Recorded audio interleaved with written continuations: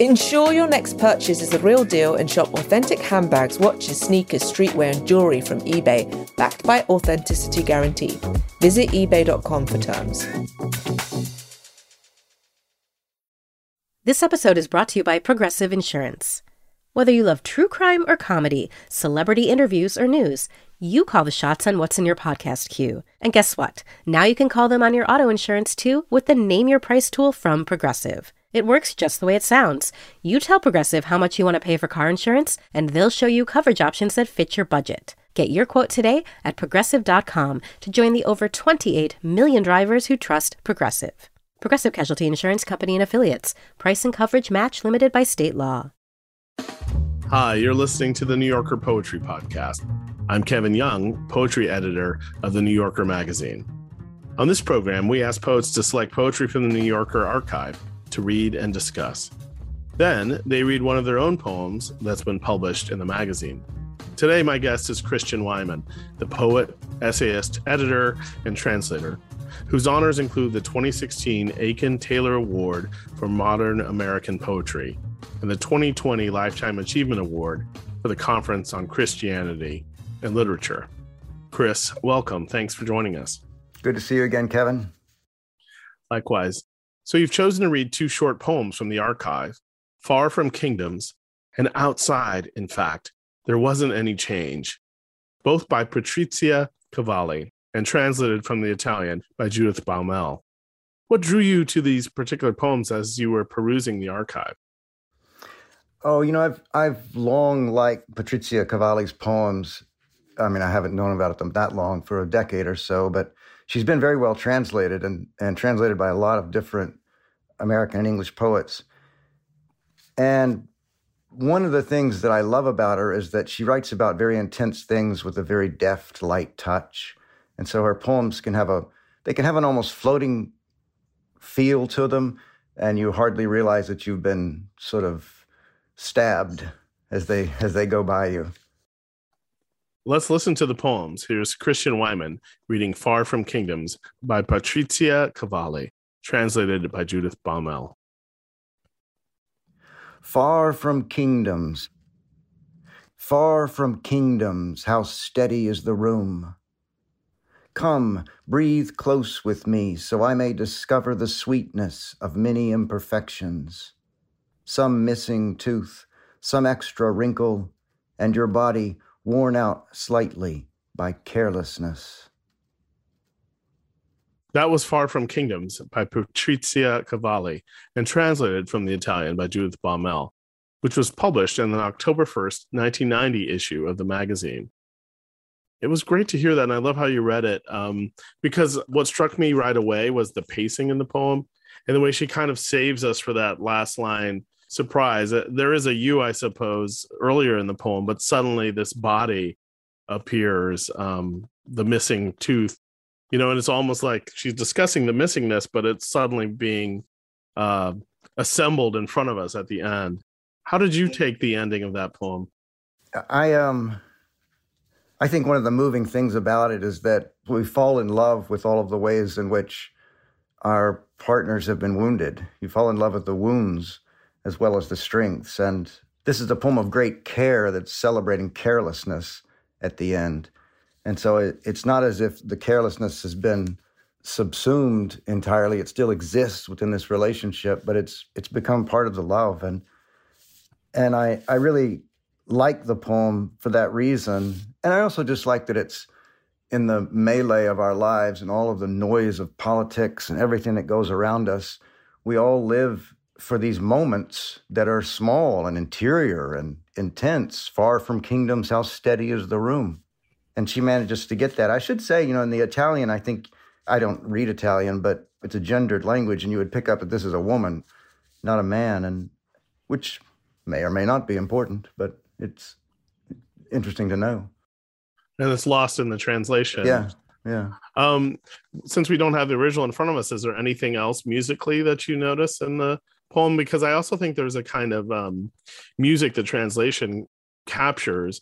You do some translating yourself. Do you think about that when you're reading something like this? I do. And I wonder, like I say, I don't read Italian. I do read Spanish and can get by in Italian, but I can at least puzzle out the sounds and get a sense of what the poem sounds like. And here I think there's a discrepancy between the booming beginning, far from kingdoms, how steady is the room, and then the rest of the poem becomes quite quiet. And she even has an exclamation point after those first two lines. Yeah. Well, that's there here, which I love. And there's this kind of, I mean, in the English at least, there's this kind of rhyme, consonants, kingdoms, room, and then sweetness and carelessness, which I'm sure the translator has thought of. But I'm struck also by the breaks, and your body break, worn out slightly, which, adverbs are like, you don't usually use them that much. And then here it's like the poem would be so different if it didn't have that slightly. It just, it's so wonderful. Yeah, that's a great observation. I had not noticed that at all. And also that some missing, and then tooth is on the next line where you don't know what's missing until you get there. Right. And a tooth is so different. And they're talking about imperfections, the sweetness of many imperfections, which is true. And I think you put it so well in the start. This poem is about the beloved in some sense, and how the beloved is always perfect in their imperfections. Yeah. Yeah. Love manages to subsume those. And why do you think the kingdom's there? I mean, I have my own guess, but I'm curious about yours. Well, that was my guess, is that that this happens, this moment of domestic intimacy happens far from kingdoms and also despite kingdoms, despite the fact that kingdoms are in fact always encroaching upon us. What's your guess? Is it different than that? Well, I think this question of power and distance, the farness that you're talking about, I think is really interesting, or that the poet is talking about, I should say. How far are we talking? I always love that in a poem, when Pound's version of The River Merchant's Wife, a letter where she says, I will come to meet you as far as Chofu Sa. And I always ask my students, do you think that's far, or do you think that's kind of like halfway, or just a little bit, Mm-hmm. How far is that, and I think there's here that distance. It feels enormous, but you feel like it's someone within that kingdom, but far from it, if that makes sense. Like you said, despite kingdoms. Yeah, that's the way I read it. And that's probably a good way to move into the next one, which also I think plays on that literal figurative line. Absolutely. Let's hear it. So the other poem is called Outside, in Fact, There Wasn't Any Change. So let's hear Christian Wiman reading Outside, in Fact, There Wasn't Any Change by Patrizia Cavalli, translated by Judith Baumel. Outside, in fact, there wasn't any change. Outside, in fact, there wasn't any change. The ripened disease is what removes me from the streets. It has grown inside me and corrupted my eyes and all my other senses, and the world arrives like a quotation. Everything has happened by now, but me, where was I? When did the great diversion come? Where did the string become untied? Where did the fissure open up? Which is the lake that lost its waters and, changing the landscape, scrambles my way? That was Outside, in Fact, There Wasn't Any Change by Patrizia Cavalli, and translated from the Italian by Judith Baumel, which was published in the January 21st, 1991 issue of The New Yorker. So you said that our talk of distance brought you here, thinking about this poem.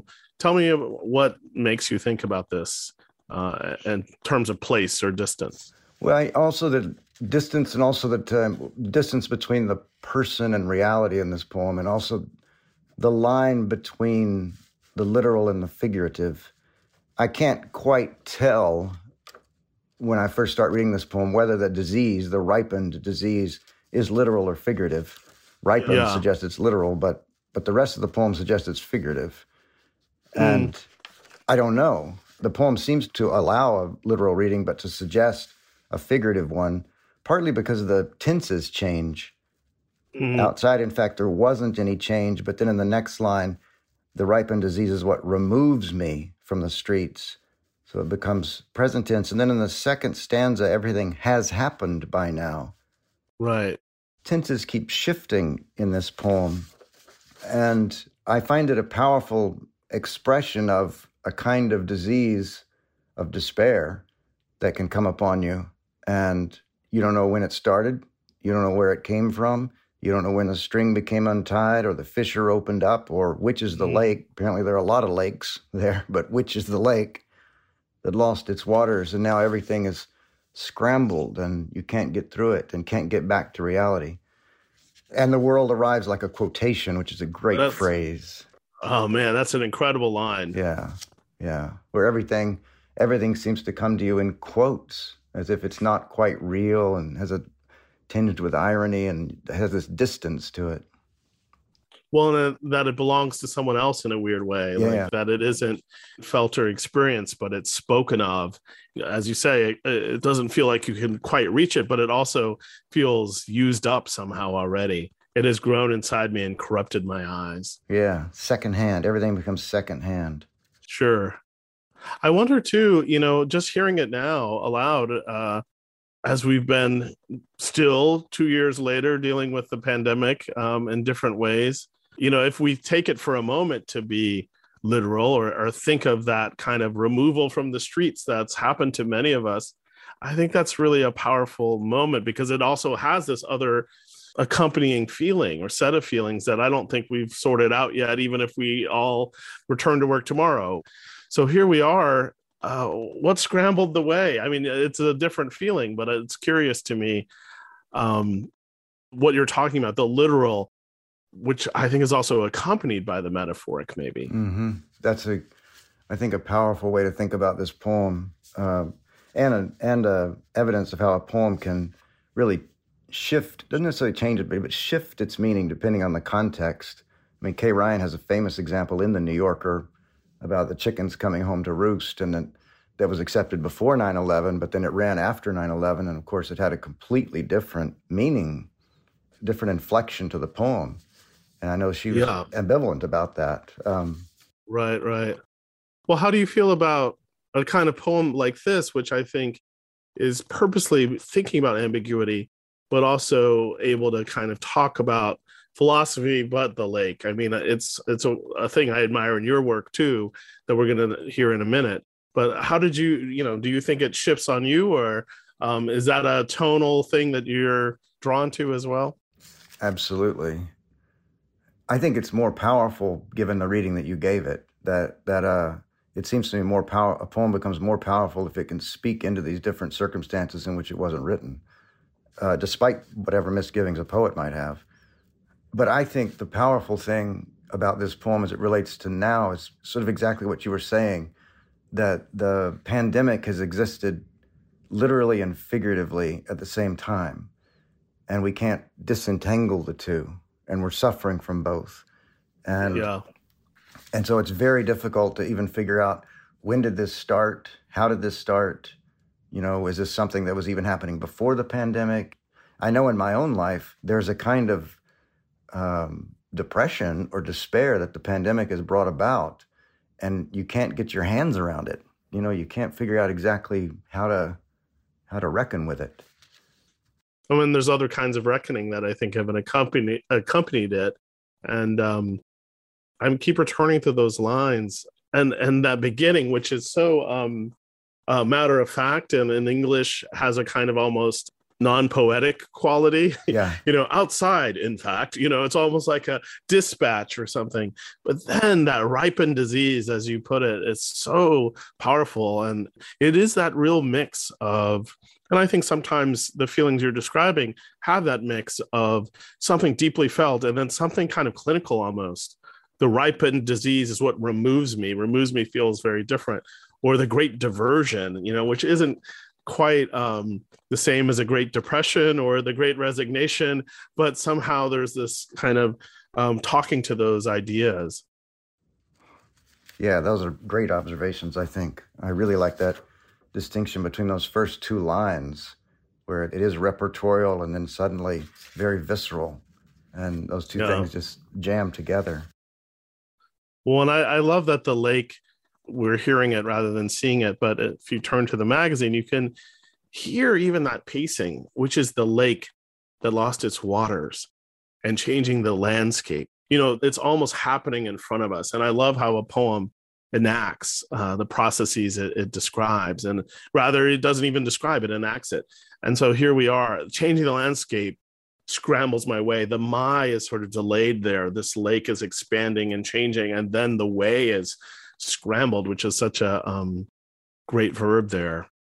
Yeah, that's a great perception, and it's weird. I'm reminded again for the millionth time of how having despair or depression articulated or given form can be a great consolation to it, even though this offers no consolation, literally. Right.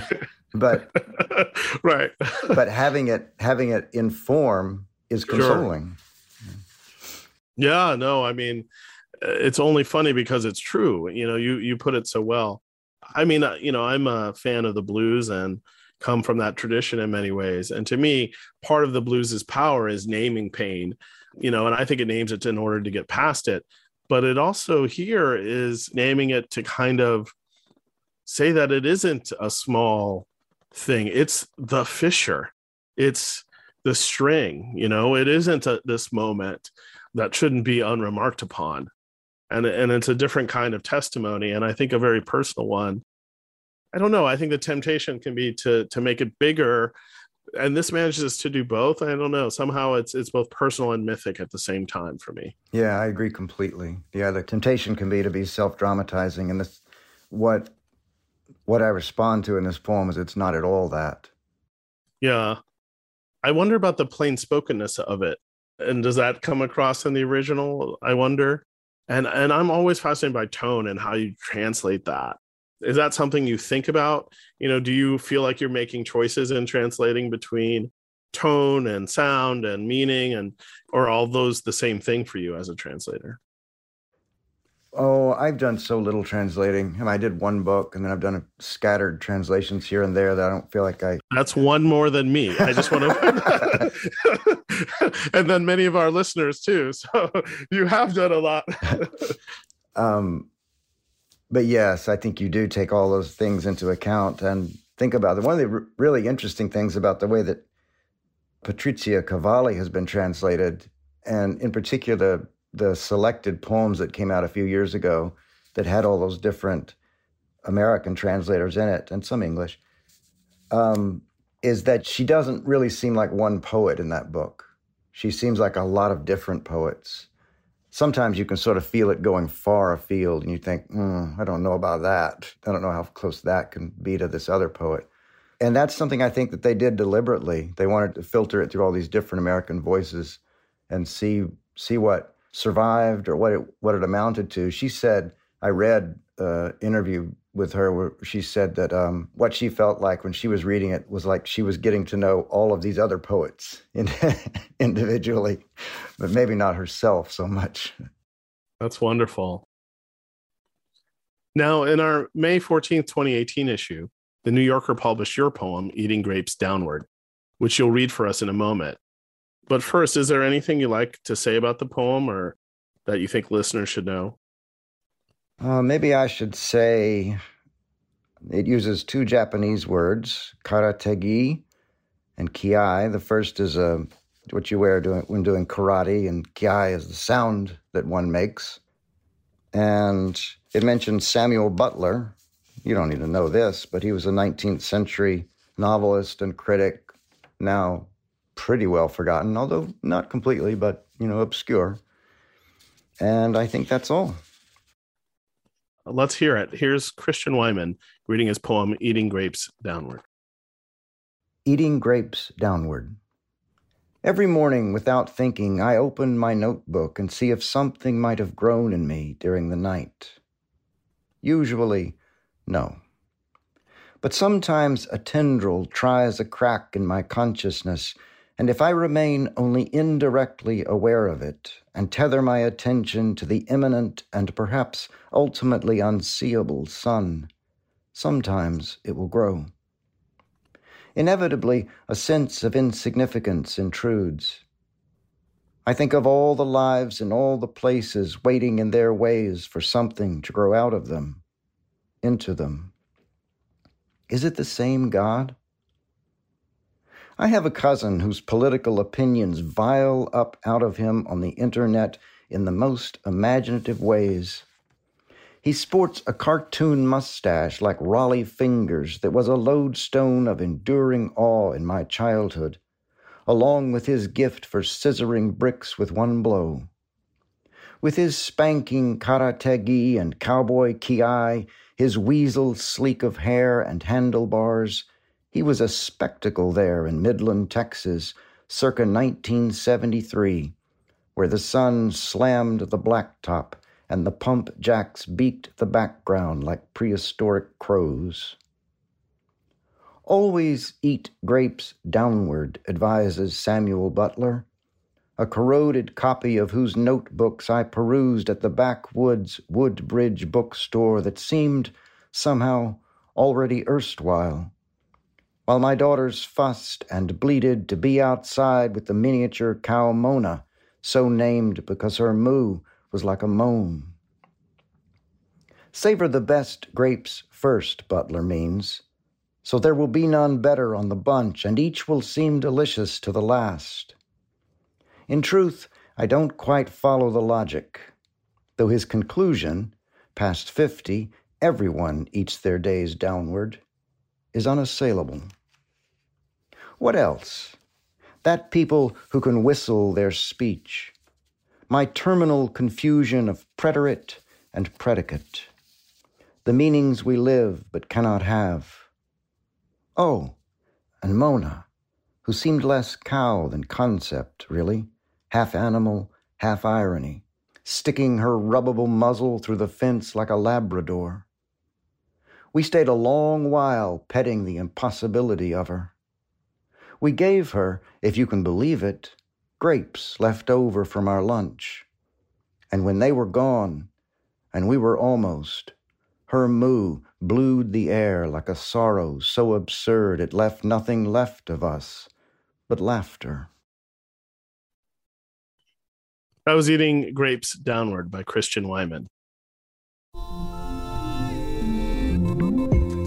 You come to the New Yorker Radio Hour for conversations that go deeper with people you really want to hear from, whether it's Bruce Springsteen or Questlove or Olivia Rodrigo, Liz Cheney, or the godfather of artificial intelligence, Jeffrey Hinton, or some of my extraordinarily well-informed colleagues at The New Yorker. So join us every week on the New Yorker Radio Hour, wherever you listen to podcasts. With access to so much information, it's hard to feel like an informed, discerning citizen. That's why on Make Me Smart, which is a podcast from Marketplace, we make it easy for you to stay in the know. Hi, I'm Kai Rizdal. Every weekday, Kimberly Adams and I unpack the latest from Washington, D.C. The Senate Minority Leader has announced that he will step down as the Republican leader. What's happening in AI? I mean, don't buy at the top, but holy cow, artificial intelligence and all the companies related to it are the hot new thing. And we do the numbers. So as a refresher, inflation is the rate of increase in the prices of things. It's not just sort of things getting more expensive. It's the speed at which things get more expensive. Because in a world that's constantly changing, we all need to stay smart. Listen to Make Me Smart wherever you get your podcasts. Well, I love Mona in this poem. What a gift / invention, however it came, but it has that great quality. It leads to some of my favorite sounds in the poem, miniature cow Mona, so named because her moo was like a moan, but also that cow concept, half animal, half irony line, which is so wonderful, and her rubbable muzzle. Those sounds, I think, are so rich. And then the poem is also a little how we were talking about Cavalli's work, able to kind of talk about these mix of feelings, some delicious to the last and some the meanings we live but cannot have. How did that come about for you in the poem? I mean, it takes in a lot, this almost journey it takes.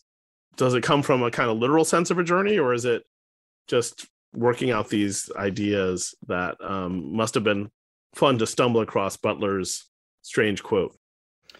Yeah, that was what triggered the poem, that quote.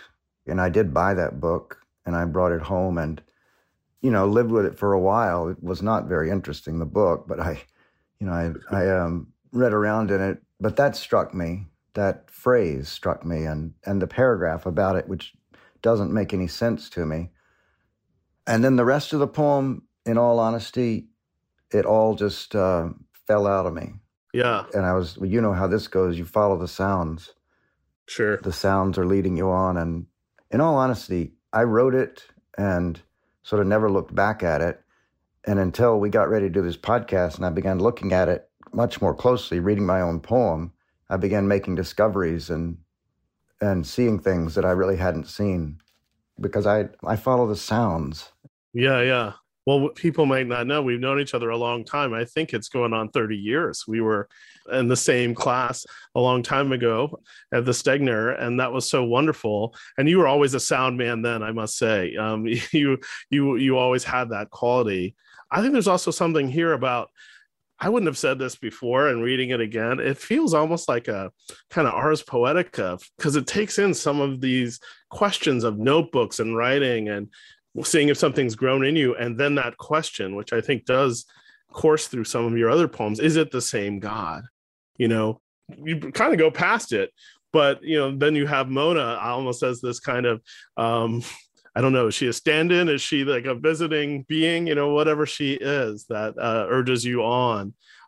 So tell me about that. Like, did you recognize in reading it again, which, I'm sure some of our listeners might not know that sometimes poems fall out of you in the way you're talking about, and that you're discovering a little, like you said, Cavalli did, looking at the poet who wrote this almost as a stranger. How did that feel? Do you see those themes in some of your other work here? Absolutely. I mean, I think, you have certain obsessions in your work. And, I tend not to trust writers who don't have obsessions, who you can't find a single obsession all the way through. But so I am obsessed with God. I'm obsessed with the tears of things, lacrimae rerum. And because I feel them, I feel that in the world. And so this is a poem about sorrow, I think, ultimately, and about how we have any communication with God and what part creation, our own creation, has to do with that. So yeah, I was not at all conscious that I was treating these grave subjects as I was writing the poem. I was thinking about this whimsical cow who is real, not outside that bookshop, but actually there was a cow, a miniature cow that my daughters fed at another place down in Texas. Sure. And I was just playing with the sounds and floating over all this. And I do think laughter, it ends in laughter. And I think laughter can have a kind of metaphysical significance. Well, there's a sociologist, philosopher, Peter Berger, who says, during the moment of comedy, the tragedy of man is bracketed. And religion vindicates the comic and reinterprets the meaning of laughter, something like that.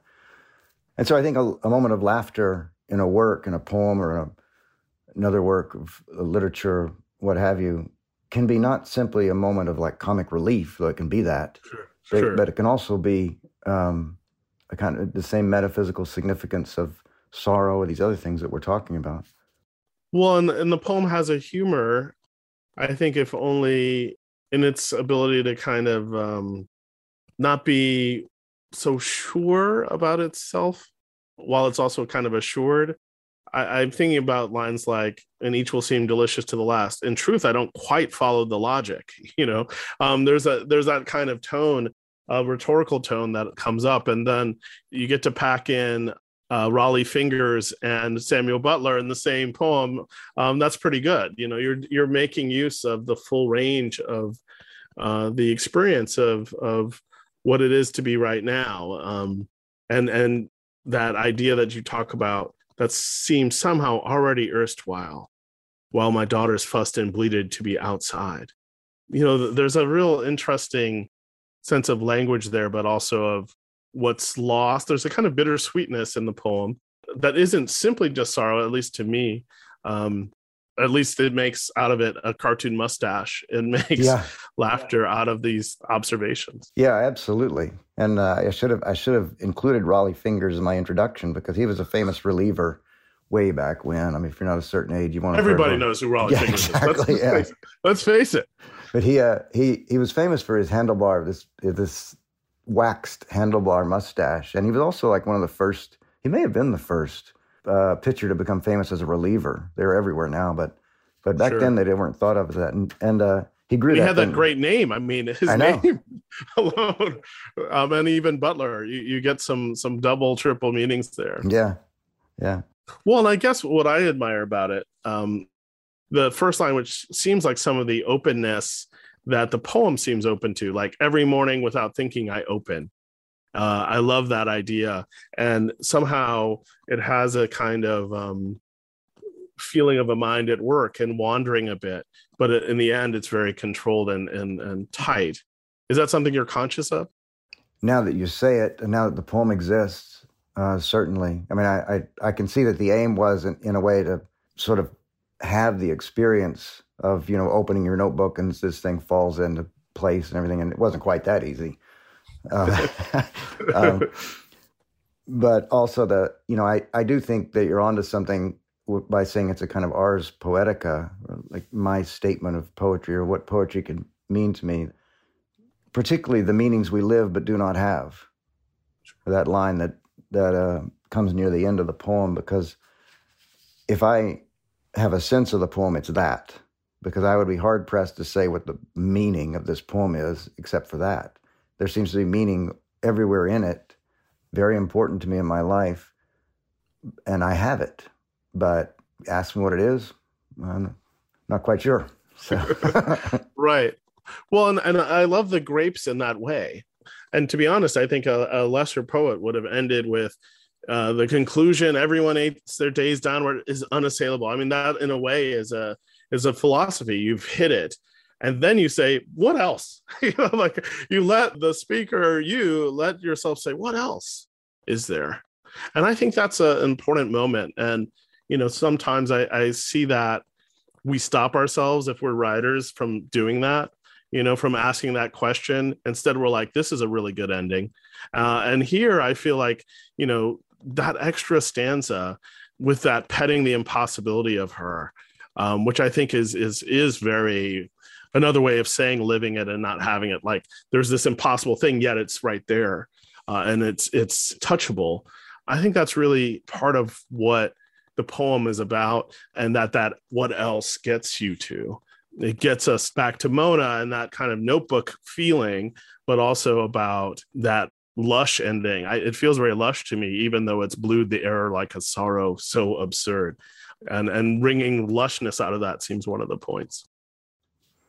Yeah, and you have to believe it. We gave her, if you can believe it, grapes. So that in some way that I think it's about, one of the things I was noticing is that one of my other obsessions is a link between aesthetic experience, particularly poetry for me, but aesthetic experience and religious experience, and the way one can mirror the other and demand the other. And so I think the line there, if you can believe it, near the end, clearly echoes back to the God that was brought up in the first stanza.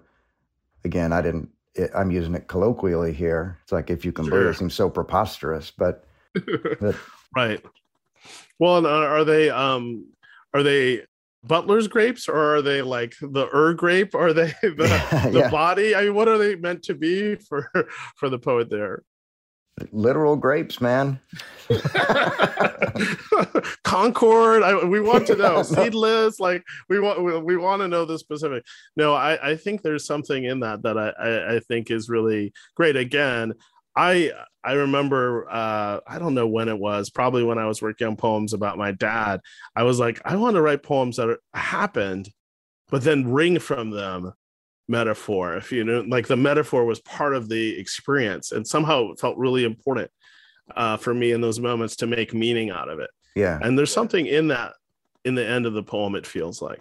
Yeah, that's very provocative for me, because it's not like you're foisting metaphor onto it, or that it did exist for you there at the time, but completely unconsciously it was part of it. It's Seamus Heaney is the one who's so good at that. Oh my gosh, yeah. I agree. And I think that's the thing that I'm sure he gave me permission in a way, having studied with him years ago, but also just hearing him read and reading him over the years. The other thing I think he teaches us is that you can return to those experiences. Like, those are yours, like you don't have a choice in a way. When he writes about his brother passing, I mean, it's so powerful. And, someone else would be like, I wrote that one elegy. Of course, us who end up having to write elegies, no, you just keep doing it. And you're trying to get at that thing, because it isn't about, or maybe it is about those meetings we live but cannot have. Yeah. Yeah. It's not capturing the experience, because you don't do that exactly. It's somehow honoring the reality of them, keeping them real in a way. Yeah. Yeah. I think that's a powerful way of thinking about how poems kind of accompany us and also change. And it goes back to, for me, again, the way that this poem feels like it talks about lots of aspects of your writing, including, I would say, text is right there. Mm-hmm. And I wonder how do you wrestle with that in others of your work? Is place always there for you? Texas is like the place I can't escape. And I left there when I was 17, actually. And it's like the place in my mind that I cannot escape. And it exerts such gravitational force on me. The landscape, the people, I mean, the tough people who sometimes just seem like instances of the landscape somehow, like they're parts of it, including this guy, this cousin who's quite real. He still seems to me like Texas embodied. Well, that spectacle where the sun slammed the blacktop and the pump jacks beaked the background like prehistoric crows. I mean, Heaney definitely made his appearance there. I mean, you have to be chewing up the landscape there and have that sound that Heaney, I think, helps us hear. Yeah, that definitely owes something to Heaney, I'm sure. I've read him so hard over the years, as you know. Yeah. But yeah, and I think of Texas as a hard place. Those hard sounds and those lines are my experience of Texas, and quite different from the ending. Right. Yeah, different where it becomes vowel sounds. Her moo blued the air. Well, and again, there's the blues, Texas blues right there. Exactly. I thought of that. Yeah. Yeah, that's so wonderful. Will you tell us sort of what you're up to now and what you're thinking about? Are you writing something new, or?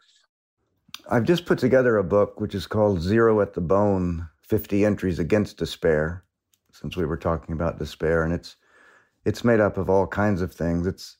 I say this in the brief little intro of the book, that I've published all these different kinds of books, and they come out discreetly, but I just don't experience them that way. They seem to me to all bleed together, and I don't experience genre that way.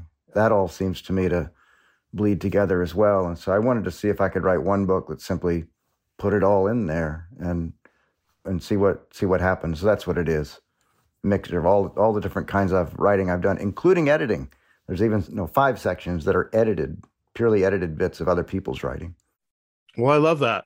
I mean, I feel this much the same way. I mean, I definitely sometimes deciding to write nonfiction or an essay or something like that, but I've come to understand that's almost a poet's approach to it. Poets feel pretty comfortable, or sometimes, sure, I need a sonnet right now, and I need this, it doesn't seem so far away to us, perhaps. Well, this is so wonderful. Thank you so much, Chris. Great to be with you, Kevin. Thank you. Eating Grapes Downward by Christian Wiman, as well as Judith Baumel's translations of Patrizia Cavalli's Far From Kingdoms, and Outside, in fact, There Wasn't Any Change, can be found on NewYorker.com. Judith Baumel's translations of Patrizia Cavalli's poems appear in the book My Poems Will Not Change the World. Christian Wiman's latest collection is Survival is a Style. You may subscribe to this podcast, the Fiction Podcast, the Writer's Voice Podcast, and the Politics and More Podcast by searching for The New Yorker in your podcast app. You can hear more poetry read by the authors on NewYorker.com and the New Yorker app, available from the App Store or from Google Play. The theme music is The Corner by Christian Scott Atunde Ajua, courtesy of Stretch Music and Rope-A-Dope. The New Yorker Poetry Podcast is produced by Michelle Moses, with help from Hannah Eisenman. I'm Alex Schwartz. I'm Nomi Fry. I'm Vincent Cunningham, and this is Critics at Large, a New Yorker podcast for the culturally curious. Each week, we're going to talk about a big idea that's showing up across the cultural landscape, and we'll trace it through all the mediums we love. Books, movies, television, music, art. And I always want to talk about celebrity gossip, too. Of course. What are you guys excited to cover in the next few months? There's a new translation of the Iliad that's coming out, Emily Wilson. Really excited to see whether I can read the Iliad again, whether I'm that literate. I mean, the jury is out. I can't wait to hear Adam Driver go again in an Italian accent in Michael Mann's Ferrari. He can't stop. I mean, and bless him. I can't wait. Molto bene. Molto bene. We hope you'll join us for new episodes each Thursday. Follow Critics at Large today, wherever you get podcasts. You really don't want to miss this. Don't miss this. Don't miss it. See you soon.